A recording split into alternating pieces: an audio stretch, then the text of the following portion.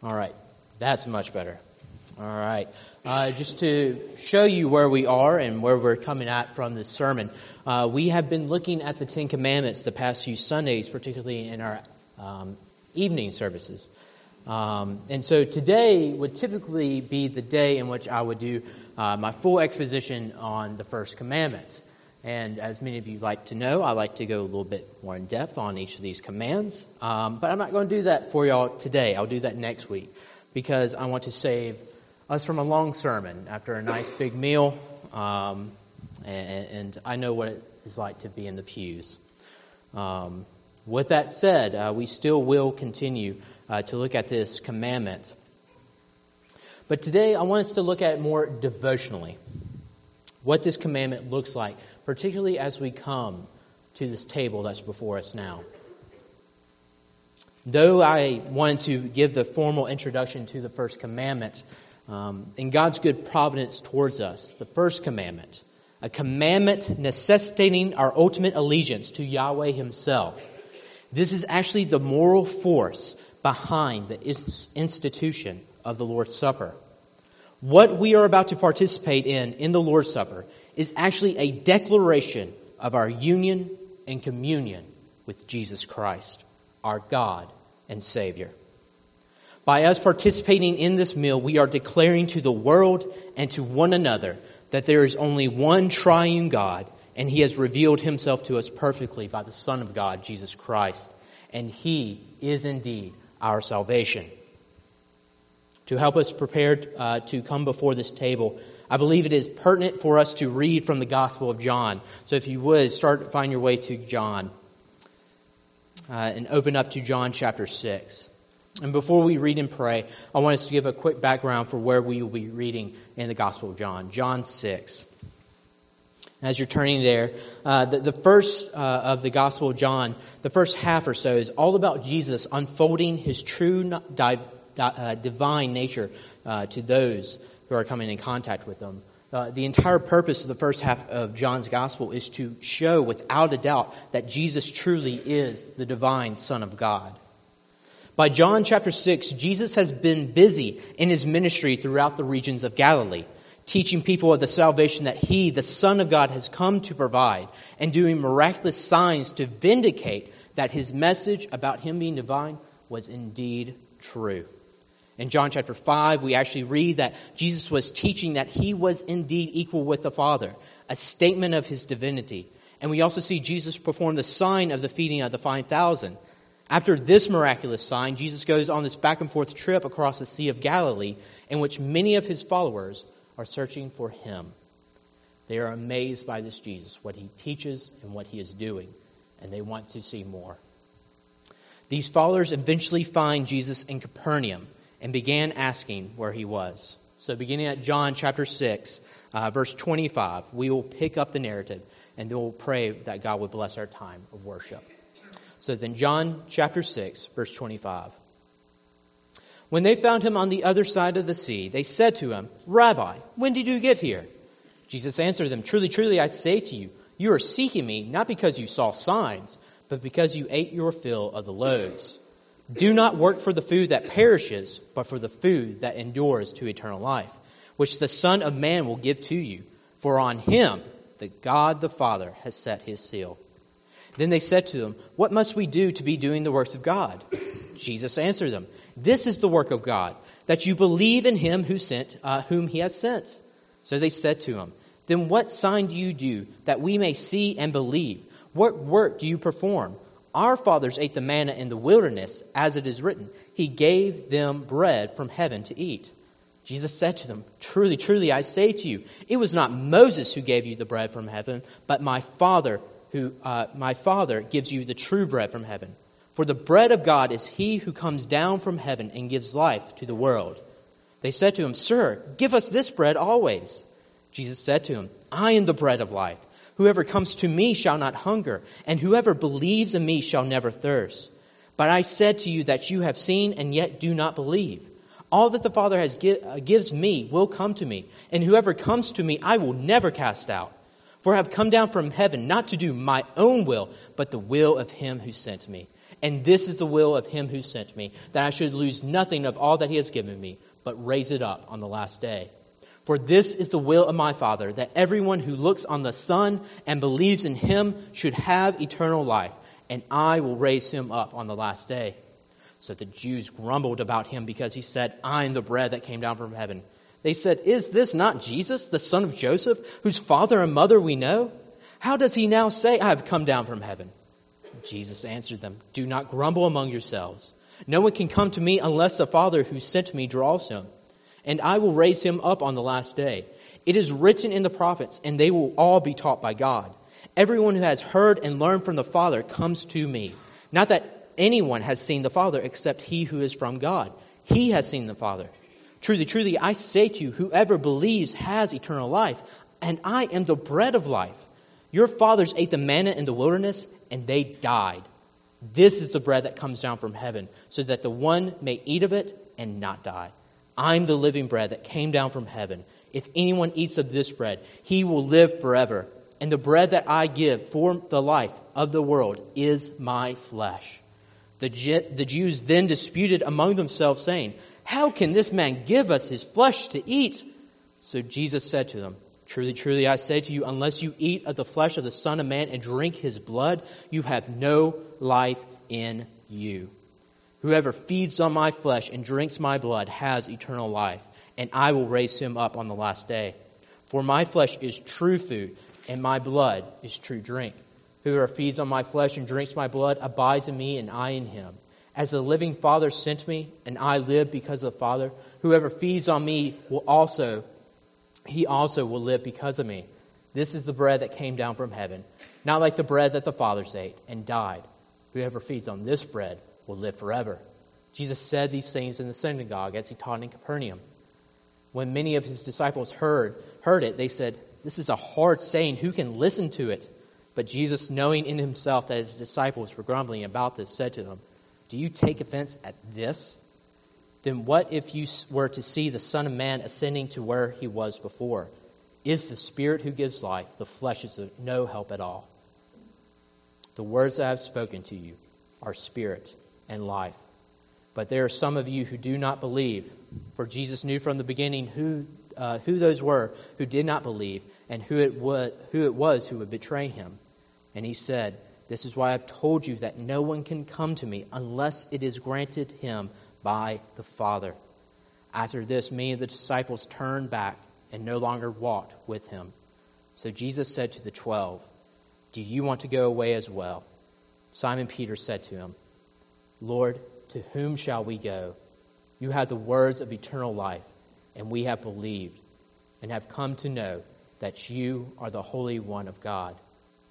Jesus answered them, did I not choose you, the 12, and yet one of you is a devil? He spoke of Judas, the son of Simon Iscariot, for he, one of the 12, was going to betray him. Let us pray. Father, we're coming to a text in which your Christ and his perfect wisdom came speaking perfectly clear, but he hid it from those who would not come to you because they are not drawn by the Father. Father, we ask now if there are those among us who have not been drawn from you, who that you do not draw to yourself in your love of redemption, that they would see their true wretched estate and see that they can cry out to you, knowing that it is indeed you and you alone who gives them salvation. And Father, as we prepare this text and as we come before this table, help us that we might see whether there is unbelief such as these individuals among us. Lord, root out unbelief from our hearts, and may our true faith so shine forth that it results in love and adoration for your name. We ask this in your Son's name. Amen. Now then, that was a long text. Thank you for going through it, but it's absolutely worth it because we are going to be looking at this a little bit more devotionally. And so I won't be giving a full detailed exegesis of this text, but I'll try my best to make sure it's rooted in the text itself.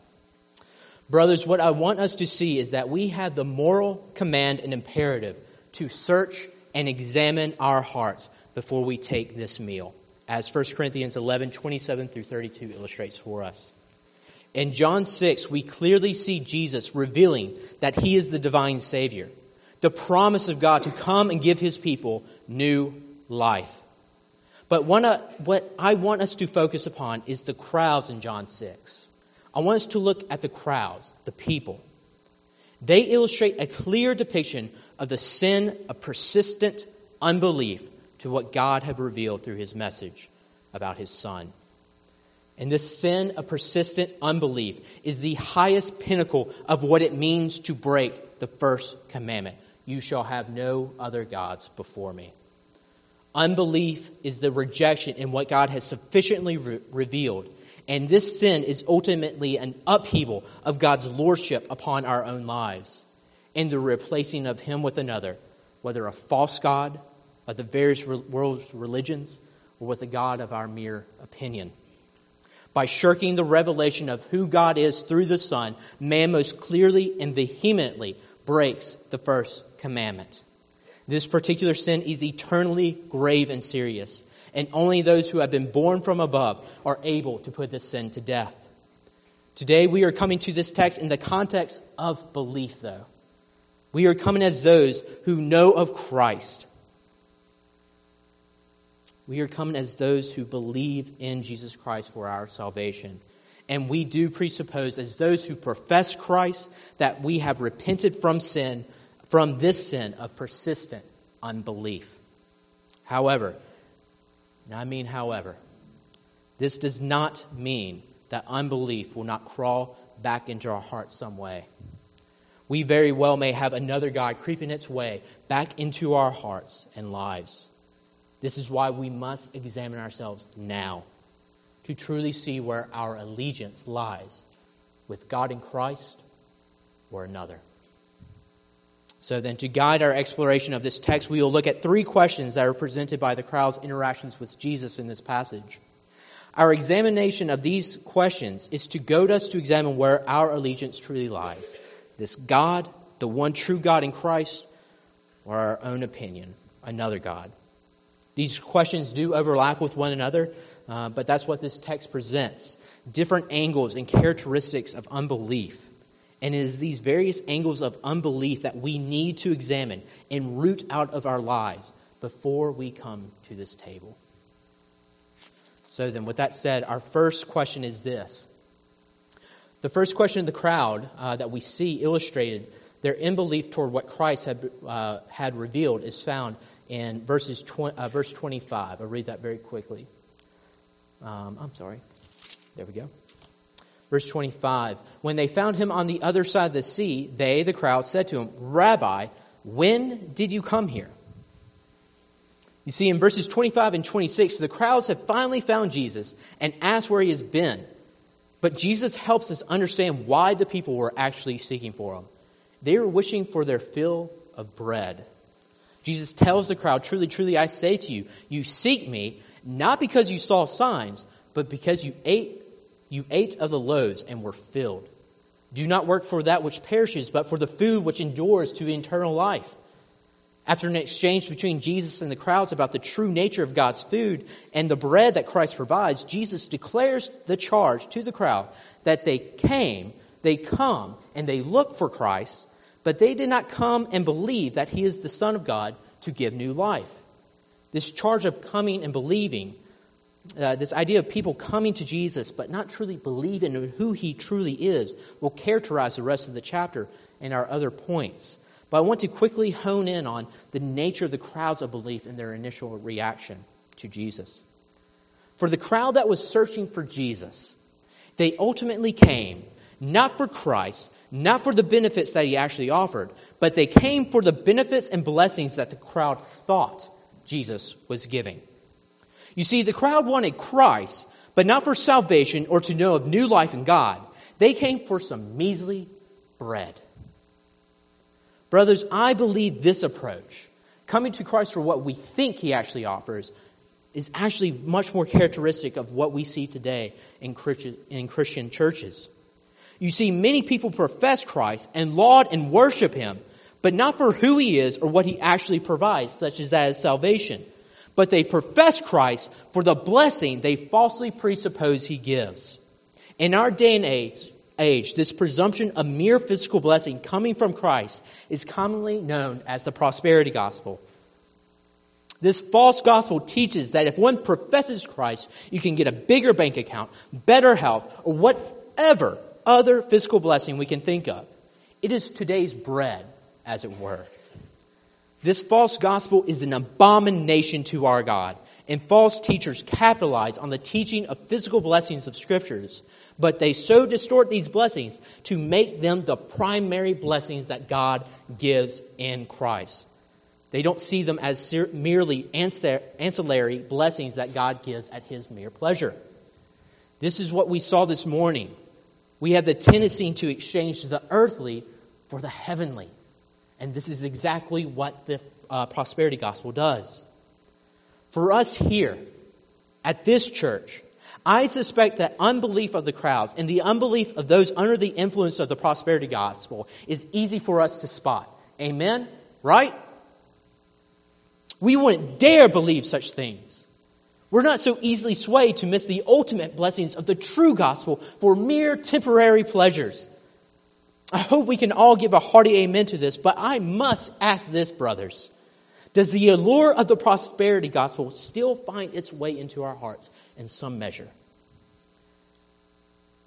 And again, I'm talking to an explicitly Christian audience here. I'm not talking to unbelievers in their sin.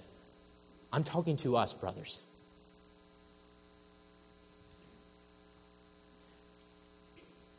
Brothers, just because we can spot the gross abuse of this kind of unbelief in others does not mean that we have some form of the prosperity gospel for ourselves. You see, there is a troubling trend within the evangelical faith. We evangelical and Reformed believers, we love the gospel properly, and we also love the other benefits that God gives to us. They are good. And we should, because all God's blessings, both eternal and temporary blessings, are a display of God's goodness towards humanity, towards us. We too love the secondary blessings that are found in Scriptures, and we should. They are a proof that God is good to even fallible, wicked men such as us. But there may be the tendency to commingle and mix these blessings into one. And where we mix these two blessings, the gospel with temporary blessings, where we mix the gospel with secondary blessings, we ultimately get another gospel. Brothers, we can easily spot big bank account preaching. But when it comes to family values and social stability associated with the true gospel properly, it becomes more difficult to parse out where secondary blessings end and where the primary blessings begins. Let me explain. One area where we might mingle our understanding of the primary and secondary blessings is this. It's how we speak of others who are in sin. Our language may sound something like this. Oh, if only he came to know the Lord. He made much better decisions in his life, right? If only he came to church and fellowship, then maybe he could get those kids in order. If only he could get serious about the faith, then his life wouldn't be as miserable as it is now. You see, brothers, I'm not saying that God doesn't use the gospel to change people's poor habits. We should note that God does bring people to himself so that they may no longer have sin, that they might not sin. But the ultimate end goal of our belief in Christ isn't that we have happy, nuclear families with white picket fences and so forth. Our desire to have others come to know the Lord isn't that they merely have moral or social reformation. That's no gospel. It's just growing up and acting like any decent citizen. And unbelievers do this all the time. Because God gives these temporary blessings of moral and social reformation as he sees fit. But our desire for sinners is that they come to know God. That they come to God and God alone. not because it brings structure or better family life, or to stop people from building up debt or whatever possible temporary benefit comes to our minds. These are only secondary blessings. They aren't the gospel. They aren't the gospels. Sinners should come to God just for the mere pleasure of knowing God and His glorious salvation in Christ Jesus. Amen? Our prayer isn't for mere social reformation. It's for spiritual renewal.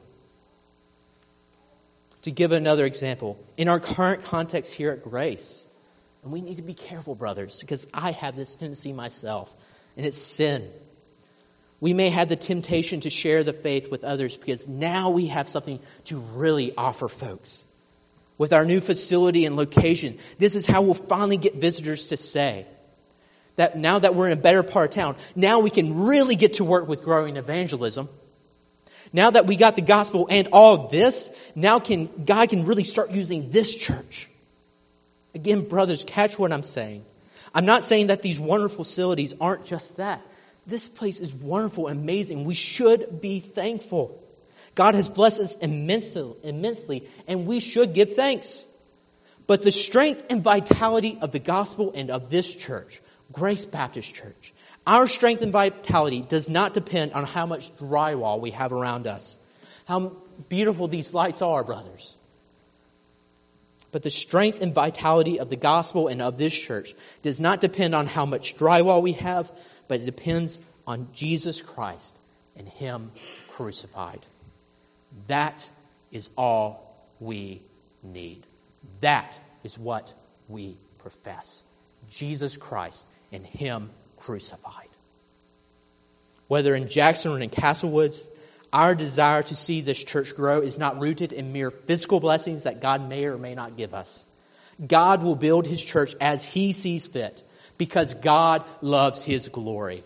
And God will use His glory however He sees fit, whether in a godly lady small living room, whether in an annex of a library in a tough part of town, whether in a dilapidated, frustrating old house, or in this wonderful place in the Castlewoods subdivision.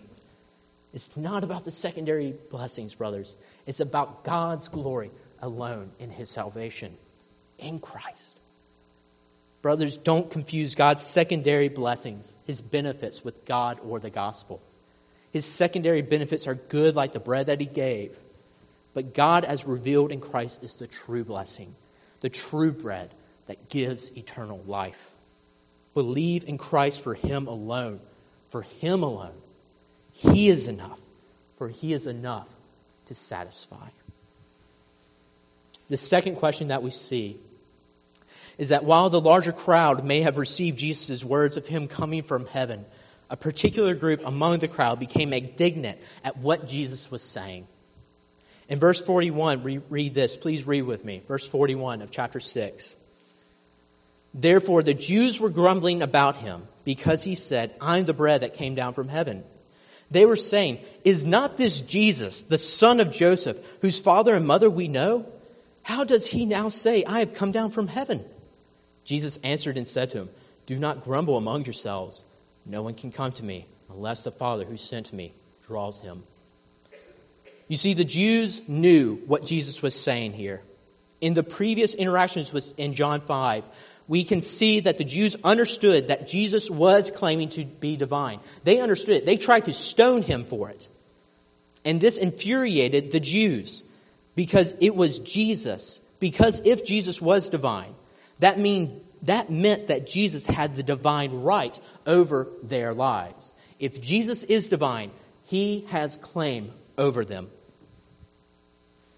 If Jesus is divine, simply put, He is king.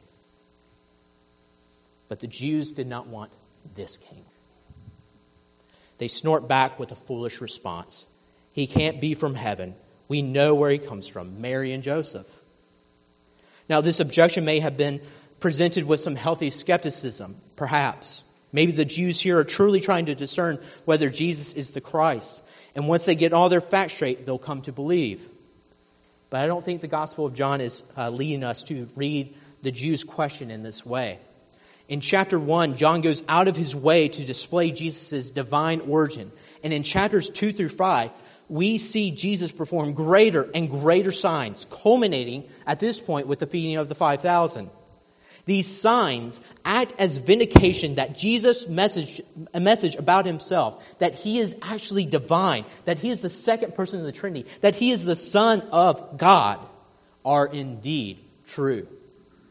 And the Jews recognized that it was Jesus that were performing these signs. Jesus had an airtight case. He is clearly divine. What were the Jews going to do about it?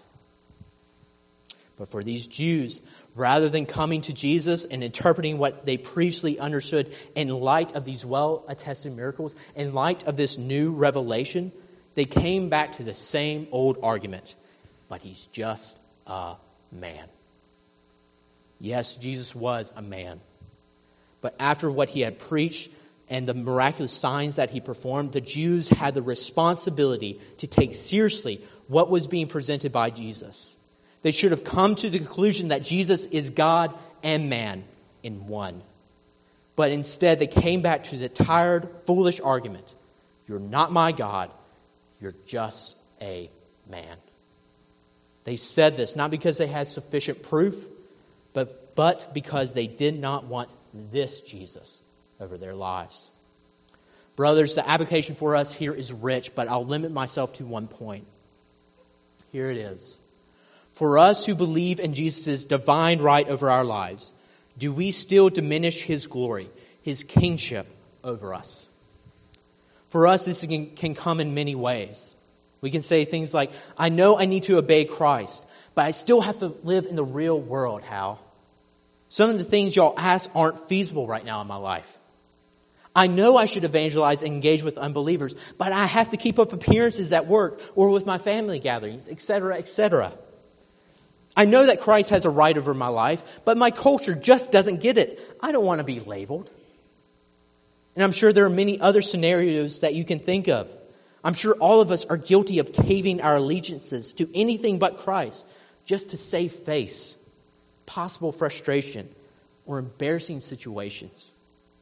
But every time we use that word but to shirk our responsibility to be singularly devoted to Christ, we figuratively scoot the seat of Christ out of the way of the throne in our hearts to make way for other gods to come in and supplant him from our lives. Brothers, Christ has divine right, not just over some or even most of our life. He has divine right over every aspect of our life. Be warned, brothers. And for those who do not know of Christ in here, be warned. If you won't have Christ as king, if he will not be your God, he will not have you as his servant. It is far better to be a servant of this king than to be king over one's life in the pits of hell. The Jews didn't want this Jesus as king. The question for us, do you? Do we? Moving on, our third question. Jesus engages with the Jews' grumbling, and he takes it one step further. If the Jews didn't like that he said that he was coming from heaven, that he had come from heaven, indicating that he was the one true God, then they would hate Jesus' next words. And they still have a funny ring in their tone to us. We see this in verse 51. I am the living bread that came down out of heaven. If anyone eats of this bread, he will live forever. And the bread also which I give you for the life of the world is my flesh. The Jews began to argue with one another, saying, how can this man give us his flesh to eat? So not only do the Jews gasp at Christ's statement, even the disciples admit that this is a difficult statement later on. Now, it should be noted that Christ is purposely being provocative with his speech. He does go on to clarify with his speech that his speech is indeed spiritual and should be understood spiritually. We see this in verse 63.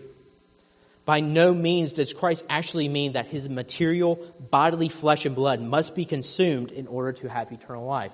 We are not papists. Jesus is talking about how we should come and how we should so come to him and internalize his message, his gospel. See this in verse 63. It is the Spirit who gives life, the flesh profits nothing. The words, notice that, the words, the statements that I have spoken to you are spirit and are life. He's talking about the gospel, the pronouncement. You see, it was Jesus' words, his message, that we must internalize, that they were to internalize, not literal flesh and blood.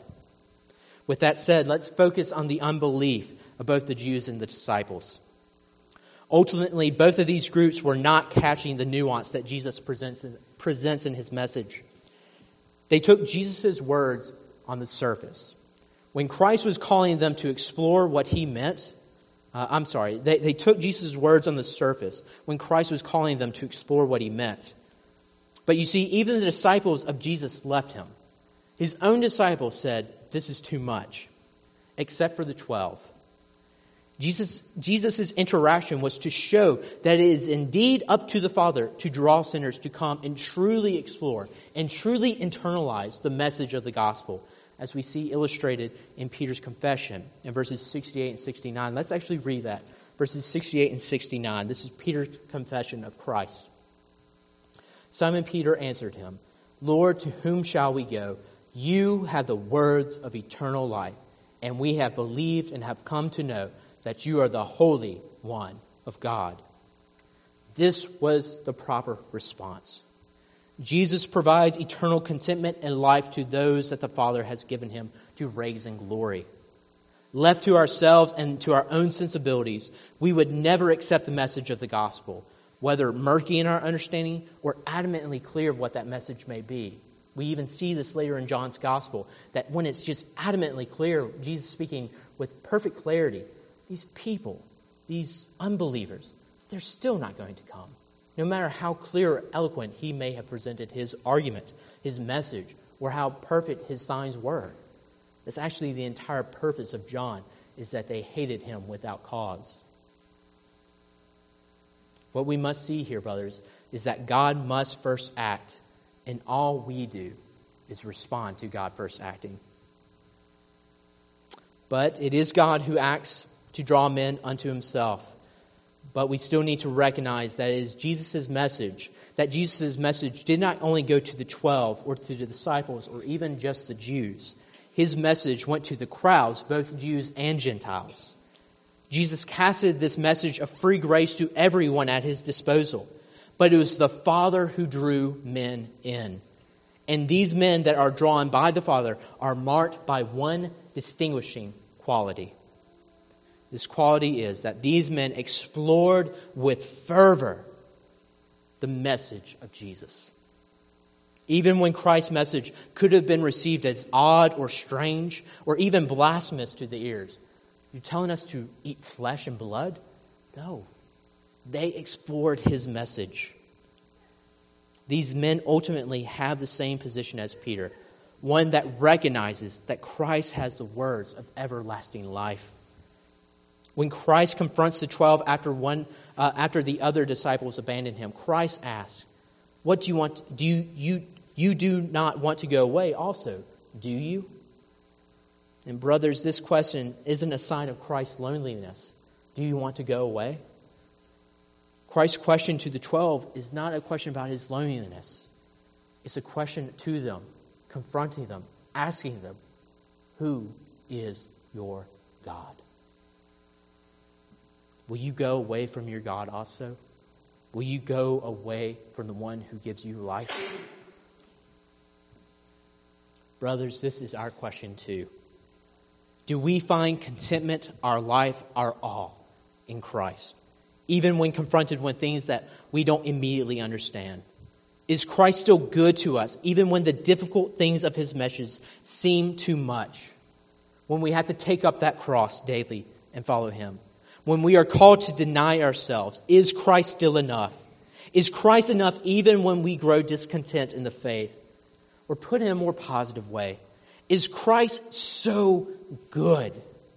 Is Christ so unfathomably amazing to you that you accept whatever he brings? Is Christ so sufficient for you that you'll struggle to learn more of him and his gospel? Is Christ so fulfilling that you will happily take up that cross and follow him? Is the love of Christ so amazing, so compelling, that you'll give your life, your all for him? Brothers, is Christ's glory your glory? Is this gospel, is it enough for us? Brothers, if this is your life, if this is your gospel, if Christ is your all, if he is your God, then come to this table. In doing so, when you come to this table as believers who profess like Peter, you proclaim that Christ is sufficient for you, and you proclaim that his work, his substitutionary death upon that cross for you, is that it's all you need, that it is sufficient for you. Brothers, your God is with you and for you at this table. You need no other. You need no other God. We have God in Christ for us.